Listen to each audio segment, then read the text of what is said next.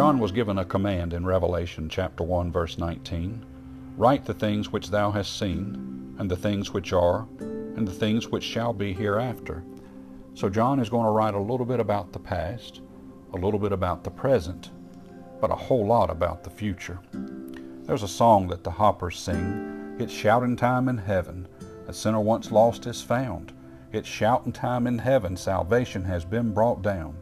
No wonder the angels rejoice to know my sins have been covered by the crimson flow, and now I'm feeling fine. I'm walking on the highway with my Lord. My name is written down in the courts above. It's shouting time in heaven. Oh yes, it's shouting time. In chapter 4 of the book of Revelation, it's shouting time. We have a change of scenery. We're before the throne of God, and the Spirit of God is round about.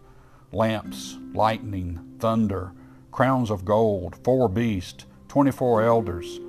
They're flying around like eagles, full of eyes, it says.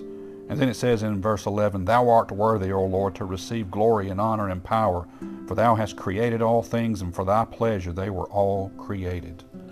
It was shouting time in heaven. But in chapter number 8, we have a different story. This is in the middle of the unleashing of God's anger towards the people of Israel, and to those who do not believe, and to those who have come up against Israel. So He's dealing with it in a very profound way. Chapter 8, And when He had opened the 7th seal, there was silence in heaven about the space of half an hour. Silence. There was no more shouting in heaven. There was no more rejoicing.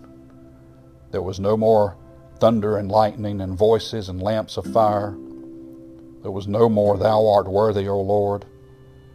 For a moment in time in the future, there's going to be a dead silence in heaven. Silence.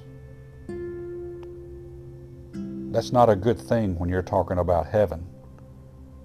I don't know exactly what that space of a half hour means, but it sure is profound to think that in one chapter they're shouting, the next chapter they're silent.